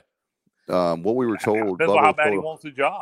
$150,000 for an analyst at Oklahoma, and that's his alma mater, but he can afford to do that this year because he's getting that payout from North Texas. So I don't know. I don't know what kind of offensive coordinator jobs he's going to get offered after this year. I'm sure it'll be a few. I don't even know if he's on Houston's radar. I would hope he is. We'll see. I do find this interesting. I know Mike Houston and Mac Brown are good friends. Yep. And I know Mac Brown and Larry Fedora are good friends. That's correct. Which is really weird. And I hear Larry Fedora and Mac Brown kind of talk weekly. And Seth Luttrell was Fedora's assistant. So it could be a situation where Mike calls Mac and asks him for a suggestion. And he goes to Larry and Seth Luttrell gets pointed in this direction. He's been in North Carolina before. So I don't know. That's another reason. I'm glad I was going to mention that earlier and I forgot, Kyle. Another reason why I'm big on Seth Luttrell is that it's not like a guy that hasn't recruited here before. Yeah, exactly. And so he knows the area of North Carolina, South Carolina. He was OC at UNC for a few years before he got the head job in North Texas. He'd be a great hire. Again, it's who we want, but I have no idea if Mike Houston wants him if he's willing to go that wide open. But just think about it. Very up tempo, very spread. It would be a complete change of philosophy. I hope Houston's willing to do that. Hey, after you get you get between the eyes and you're 2-10 or 3-9, you can still have the theory that what we're doing is right. We just need to tweak what we're doing. We don't need to change our path. We just need to tweak it. I would completely change it, but I agree. It would be interesting to see what he wants to do offensively going forward. But the home run would be not only if you got Luttrell, but if you can keep Blake Harrell and some of the players. We can definitely turn things around quickly, but we'll see how anything's possible. We found that out this year. Things that we didn't think would happen have happened. It's been Murphy's Law, and I'm just praying. My dad made a great point, Kyle. He said he's very frustrated too, and he was talking to me yesterday. He said, Dave, I hope that all the bad for this team, all the struggles for this team this year, he said, I hope this all in 1 year and we can get this behind us and then we can have like sunshine the next few years where we're at least bowl eligible or, like at least 6 wins or more. but he's like, I hope that we can just sacrifice this year and move on. And like Jay Cutler says, complete overhaul, please. Yes, I think Houston. I would say this is if I were Mike Houston, Kyle, I would say let's bring in Latrell. You handle the offense. I'm a defensive guy. I'll work with Blake Harrell, and we're going to work on that. It could be a situation where Gilbert, I don't know, low TAD. It could be a situation where he where he tells Houston, hey, if you want to keep your job, not only are you going to hire a new offensive coordinator, you're going to change what we do. We're going to be more wide open. So yeah, I was wondering. I thought about that a couple weeks ago because you guys know how much I love Lincoln Riley. That offense was so fun. It's so exciting. Yeah, that's not going to happen. We're not going to go that wide open. Something leaning more that way, though, is what I'm saying. Yes, we definitely need to have something leaning more that way. Absolutely. Yeah, I could see him, and I don't know if this is Bob. I'd be interested to see what your thoughts would be on this. Since somebody in the state is already doing it, I could see him wanting to run something similar to what App State is doing. Bubba, what would you think about that from a recruiting standpoint? If we were to run a similar offense to App State, being somebody's already kind of doing that. No, I think it's something that in time, could become successful. Something I was going to mention is, folks have thrown out, including yourself, a system that's similar to what Rich Rod. Well, that as well, but in Coastal Carolina and what they did under Jamie Chadwell, and obviously now having so much success at Liberty. And we play them next year. And yeah, we do. And somebody mentioned, didn't somebody mention a coordinator that runs a similar offense to him in the comments below? It seems like they did, but what I was going to reference as far as what folks have said about, yeah, we can undoubtedly run the football well, but they might have to go about it a little bit differently. But just because of the linemen we have or don't have in any particular year, exactly. You take a look at Wake Forest and the way they ran the football under Jim Grobe.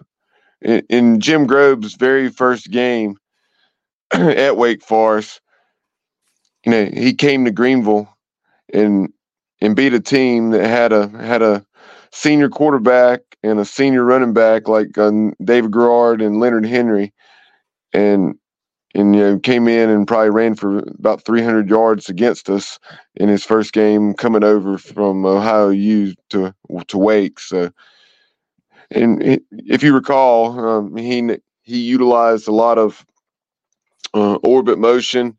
It wasn't just lining up and running right at you. And he had an excellent scheme, and something like that. You saw Chadwell, a lot of orbit motion and a lot of motioning, a lot of perhaps using some shifts to outnumber people at the point of attack. A lot of things instead of just lining up and running at folks.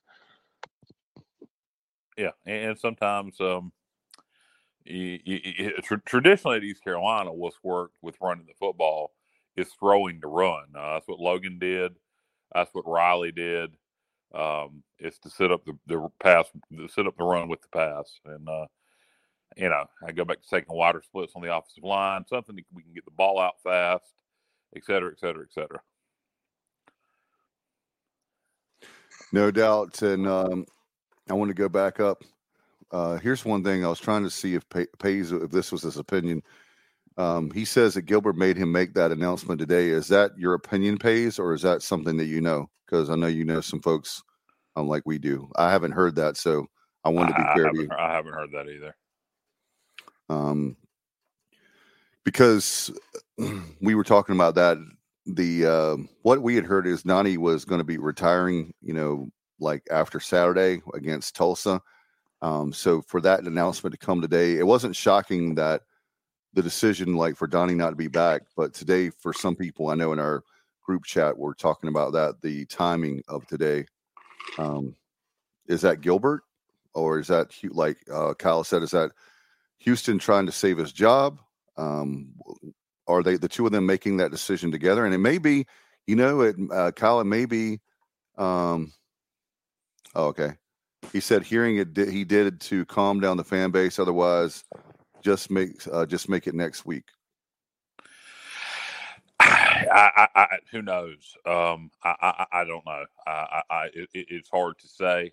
If Gilbert was behind that, that tells me that Houston is likely going to stay, barring a disaster against Tulsa, and some major donors stepping up and saying, no, he's not. We're buying him out. If Gilbert was behind that decision, then most likely, unless we just get butt raced by Tulsa, he'll probably be back. So, Pace, if how confident are you on those sources to say Gilbert was behind that decision?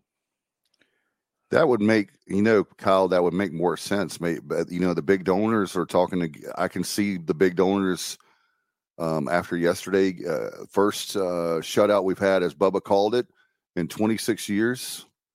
He says a 10. Okay. Then my guess would be, barring a disaster against Tulsa, Houston will be back. Yeah. So in other words, if we don't have a blowout, are you saying, or unless some donors just step up and say, no, we want him gone, and money talks. So,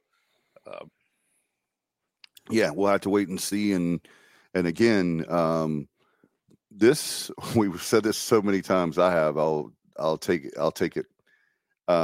This is a winnable game. Whether we win the game is questionable. 1 point spread. I don't know what's going to happen. Yeah, it's a 1 point spread. Tulsa. Oh God, don't touch it. Don't touch it. Then 1 point. Well, I wouldn't touch it with a 10-foot pole. I mean, because we can't score. Yeah. So Tulsa's defense is utter garbage. But I mean, but their offense is pretty good. I don't know. My hunch is we'll win this game. That'd be my hunch. Bubba, I had a question for you, being a quarterback, and I want to ask you. I forgot to ask you guys earlier in the show, so I apologize. I'm tired like Bubba, but Kyle and Bubba, I don't think this is going to happen, but this crossed my mind. Would you start next on Saturday? Would you start Garcia, being that we're trying to do something different as far as running the ball? We know about passing, but do you think that the performance of Flynn? I have no idea. I don't.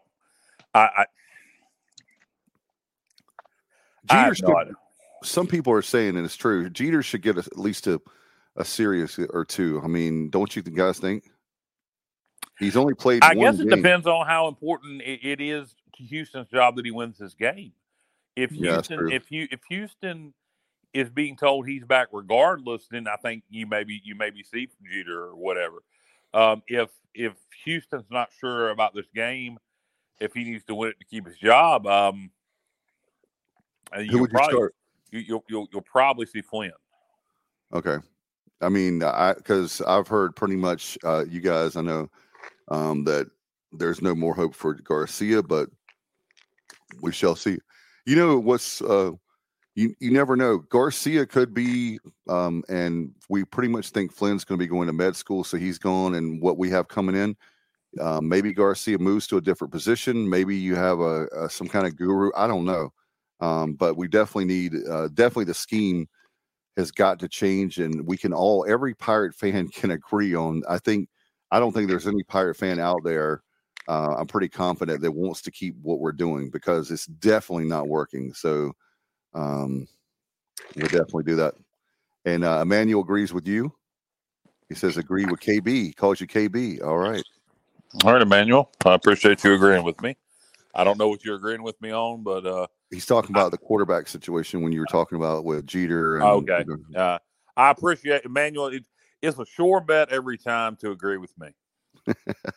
And Matt says, if Tulsa scores more than 10, there's no way QB1 wins this game. Tulsa. Who's QB1? I'm assuming you mean Flynn. I know. I'm joking. I'm joking. Tulsa's defense ain't Tulane's or Navy's. So, do I think we're going to go light them up for 30 points? No. Do I think 24? Yeah, I think we could get 24 on the board against them. Yeah, that's my early prediction. I'm not going to. I could see something like a 24-13, 24-17 Pirate win. That's my early. I was thinking about that today, just trying to calm myself down because I want to win. And by the way, this is our bowl game. If you want to go to a bowl game, it's Saturday at Dowdy-Ficklin at 2:00. The next game we have is at Dowdy-Ficklin on August 31st against Norfolk State next year. So this is your last chance to see football this year. And so hopefully we can get a win. It's senior day.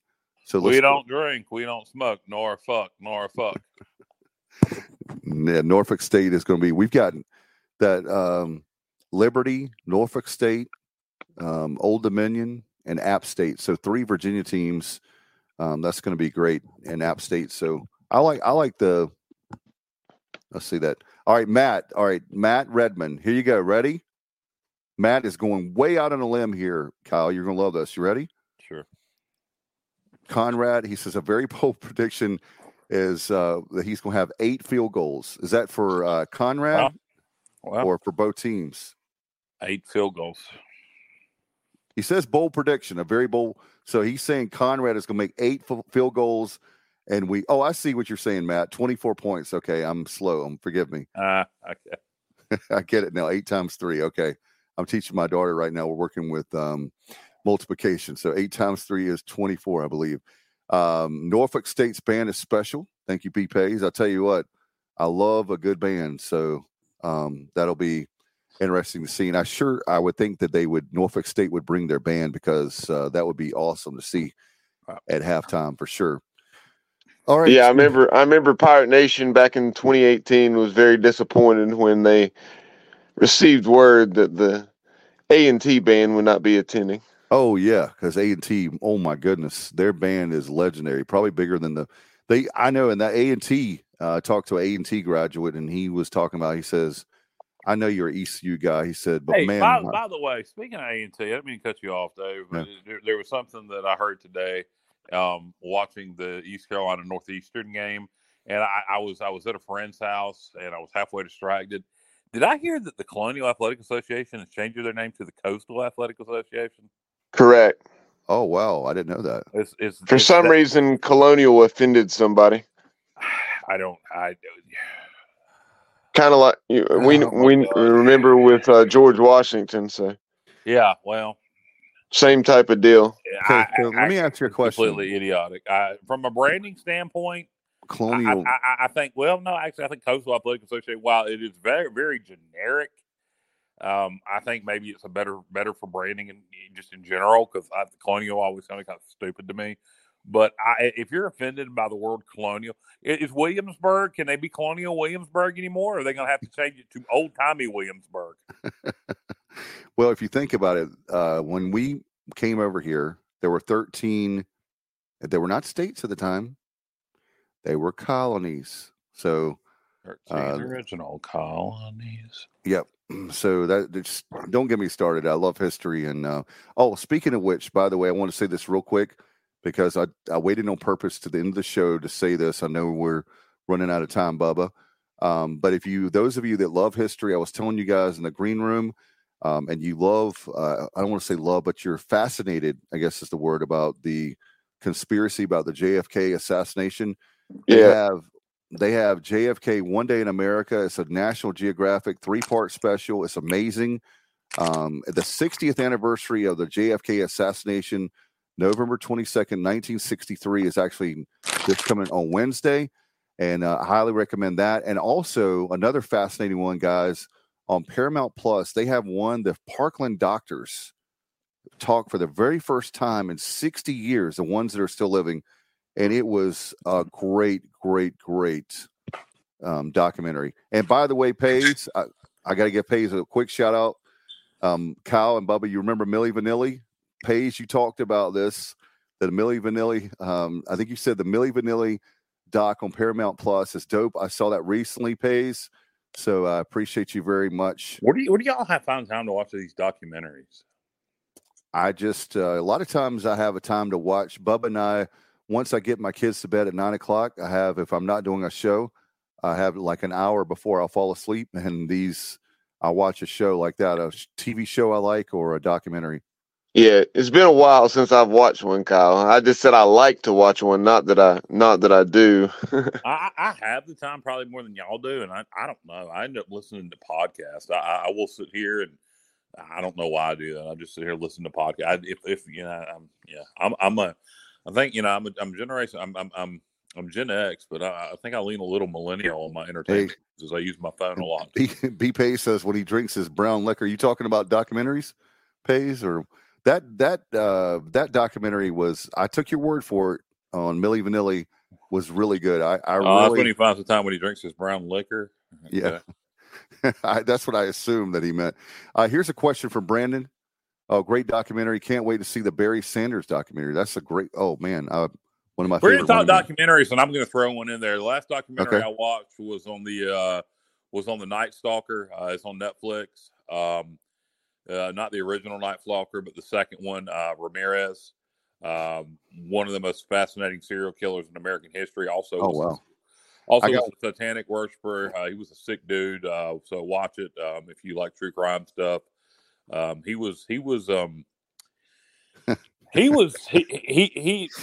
Ramirez is one of the most. Yeah, well, this ain't a true crime podcast. It's just the crimes he committed. No, we're not. I'm not laughing at you. It's what Bubba put up. Oh, go ahead. Bubba put up is there going to be a Jeff Comfort documentary? We should do it. That would be last 1 minute. Hi, Troy. Troy, Jonathan. Hi, this is Jeff Comfort from Greenville. I'm actually. Where does he live now? He's from Maryland, but I'm not somewhere in the Midwest. I'm here in Illinois. You know, they won't let me back into DeKalb, even though they had their greatest success when I was athletic director. You know, me and Shelly, we went to the Orange Bowl together. You know, I can tell you, I don't know why East Carolina is so concerned about the lack of success in football when the volleyball team is winning, women's basketball is winning. I don't know why all this the clenching the hands over the football. And Kyle, also, you know that the football team has a great GPA. Don't you remember that? Luke? Yeah, I do. I think Barry's going to explain in depth why he walked away. Oh my gosh, he is one of the best ever. And now the Lions, oh my goodness, is playing. They're playing so great now. It's actually cool that they're good. And we have Thursday football with the Lions. It's going to be great. And the Redskins and Cowboys are Thursday night football. So after you eat a whole bunch of turkey, you can watch that. I believe the Egg Bowl is back on Thanksgiving night. So that's what I'll be watching. That'll be great. No doubt I can keep an eye on that. Justin Butt says, Brian pays when I drink my Johnny Walker. So I guess does that for, documentary. So everybody, I didn't know you could. So you drink liquor and watch documentaries? The other night, I was out of what I normally have, and so I had a bottle of Jim Beam Orange, and I just never had that. Is it good? It's not bad. And I sat. So it's like an orange drink? Is that what? No, it's Jim Beam bourbon, and it just has orange flavoring added to the bourbon. But I know it's bourbon, but does it taste like a Sunkist? Is it like that? Or? No, it's not carbonated. It's straight bourbon with straight bourbon. Flavor. Okay, straight bourbon with orange flavor. And I sat here the other night, and I was trying to relax, and ended up doing about 8 shots of that. And I'm with y'all on the brown liquor. If I can't have my normal, I will go to some brown liquor to relax. Brandon's asking predictions for 2024. How many season tickets get sold? It's a good question, Brandon. I think it depends on 14,000. I think it depends on a lot of variables. You know, if Houston's back, if we have an offensive coordinator and a quarterback everybody's excited about, I think we get 15,000. If we hire a new head coach, I think we get 15,000. If Houston's retained, then he promotes Shane Montgomery. Probably 10,000. So I think it depends. Robert just got back from Gatlinburg with some Sugarlands 60 proof. Sugar, I'm always Sugarland's a distillery and distillery in Gatlinburg. I always is that bourbon? I know it's moonshine. It's moonshine. Oh, moonshine. I've never. Yeah. Okay. I've never. That's what. All right. I didn't know that. Lean more towards Old Smoky for their moonshine. They also do good whiskey there. You can get Old Smoky stuff at some ABC stores in North Carolina. Hey, you want to try something different? Get some of Old Smoky's creamed moonshine. The banana pudding flavor is very good. I think it's. Is it real sweet? Yeah, it's a cream liqueur with moonshine in it. Okay, and it's about 40 proof. You said Old Smoky? Old Smoky, yeah. I've never. Okay, a whole line of stuff. Yeah, they make a whole line of stuff. So we have the. Is it the bourbon objective tonight, or? Well, we're talking moonshine now. Yeah, Justin agrees with us. He's going 14,000. I'm going to stay with. I guess that would be a poll question, Bubba. We could put out. Not now, but certainly after the season. The over/under 14,000 for season tickets. I guess once we get, to be fair, once we get the offensive coordinator, and we'll see if. Once we know who's going to be coaching and throwing the ball, then we'll have a better idea on season tickets. Robert Matthews says dark chocolate and coffee and orange cycle. Okay. And Justin Butt says, Kyle, yeah, I've had it. He says, the Old Smoky banana pudding, I'm assuming is what he's talking about. Yeah, it's good. They got most Old Smoky stuff is good. Probably my favorite thing they make is the Hutch Punch. That's a really good one. That's a fruit punch flavored moonshine. It's really good. And Pace, to you, Bubba, are you still with us? I don't know if you the moonshine part. Pace, do you like moonshine? I'm going to ask you that. Anybody else want to chime in on moonshine? Bourbon, moonshine, whiskey, liqueurs, vodka. We can get into some rye. I don't know how anybody feels about it. I have. By the way, Kyle, I have another. I'm going to do one more documentary, and we'll get out of here. I promise. Have you seen, for all our wrestling fans, on Netflix, Wrestlers? No. You know what it's about? I'm aware of it. I'm aware of it, but no, I haven't watched it. It's about OVW. For those. The current version of OVW, the Al Snow version of OVW. Yeah, I've heard about it. Haven't looked at it. All right, so we're looking. Let's see. All right, yeah, he's talking. That's what he was talking about. The banana pudding. Okay, Old Smoky. I think I got something in the refrigerator. Y'all are making me want to go take a drink. And I tell you one thing: if we lose on Saturday, oh my gosh! Please, Lord. I know that's probably all right. Let's see. Robert says Denver's up, just went up with 1:03 left, 21-20, going for 2. All right, let us know how it goes there, Robert, before we get out of here. All right. And Justin says whatever we can drink. Yeah, I think Kyle's gonna have a big party at his house after we win on Saturday night. I'm not gonna have a party if we win or lose, but if you want to come over, bring your own bottle. All right. Yeah, I was going to say BYOB. There's a tier in your beer. Yeah, BYOB. Bring your own bottle. Bring your own beer, and they'll have you'll have a great. I promise, if you go to Kyle's, you'll have a great time. I will say that you'll have a great time. What in the world? All right, there we go. Missing Bubba here. I guess I don't know if he went to sleep. Justice said, "Go have a drink, Kyle." Yeah, I will if we ever wrap this thing up. And Brian B-Pay says, if we lose on Saturday, I'm skipping the liquor and going to the gummies. That might be a great time to get out of here. Bubba, are you back? Yeah, I've been here. Oh, wow. We've been wanting to chime in.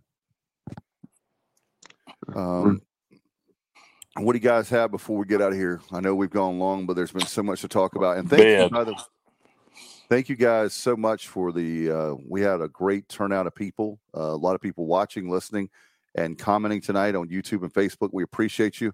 And like on the screen right now, We're on all the social media platforms. So it's at the Sports OBJ on Twitter, X now, at the Sports Objective on TikTok, at the Sports Objective on Instagram, and of course subscribe to our YouTube channel. And I know, Bubba, we want to get up to 1,500 viewers, right?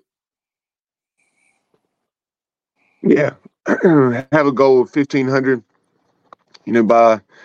By the end of 2023, and right now, just shy of 1,100. So, Pirate Nation, if you listen to the show, watch the show, you can go to our YouTube channel, click subscribe, and encourage other Pirates to do the same. A lot of folks I know that listen, what did Justin just say on the screen there? To get a chance to read it. He wants to party with you. He said, "Kyle, I'm just down the road." He lives in Goldsboro. Oh, you're Goldsboro. Hey, come on over, Justin. We'll have a good time, my friend. Just let me know. All right. Do you have anything, Bubba, before we get out of here? I know that we've got, of course, Coach Jeff Connors recorded tonight. We lost Bubba here for a second. I don't know where he went, but I'm sure he'll come back. And let's just wrap it up, Dave. We're running long here. I got to get to bed. All right. Well, I appreciate everybody. That's awesome. We've had a lot of people listening and viewing, like we said tonight. The Pirate Football Playback is presented by L&K Custom Homes. Give a shout out to Kevin K.K. Walker. He's a licensed general contractor. Call him 336-688-8461 as we wrap up the season on Saturday. We'll have our Pirate preview. A lot of great shows this week. For Kyle Barber, Bubba Rosenbaum, appreciate you, Bubba, for producing tonight. I'm Dave Richmond. We'll get out of here. Good night, everybody. And as always, go Pirates.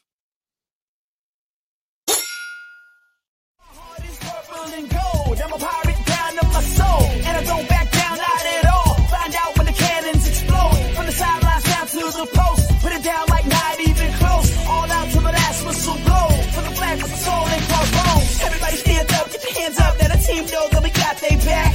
This is our house, this is our town, our time, everyone, I copy that. Everybody in the stands go bananas, scream loud, but they don't hold back. Every foot, every yard, every first down, every touchdown with the cannons blast. Get it on, get it all, get the wave going like a hurricane.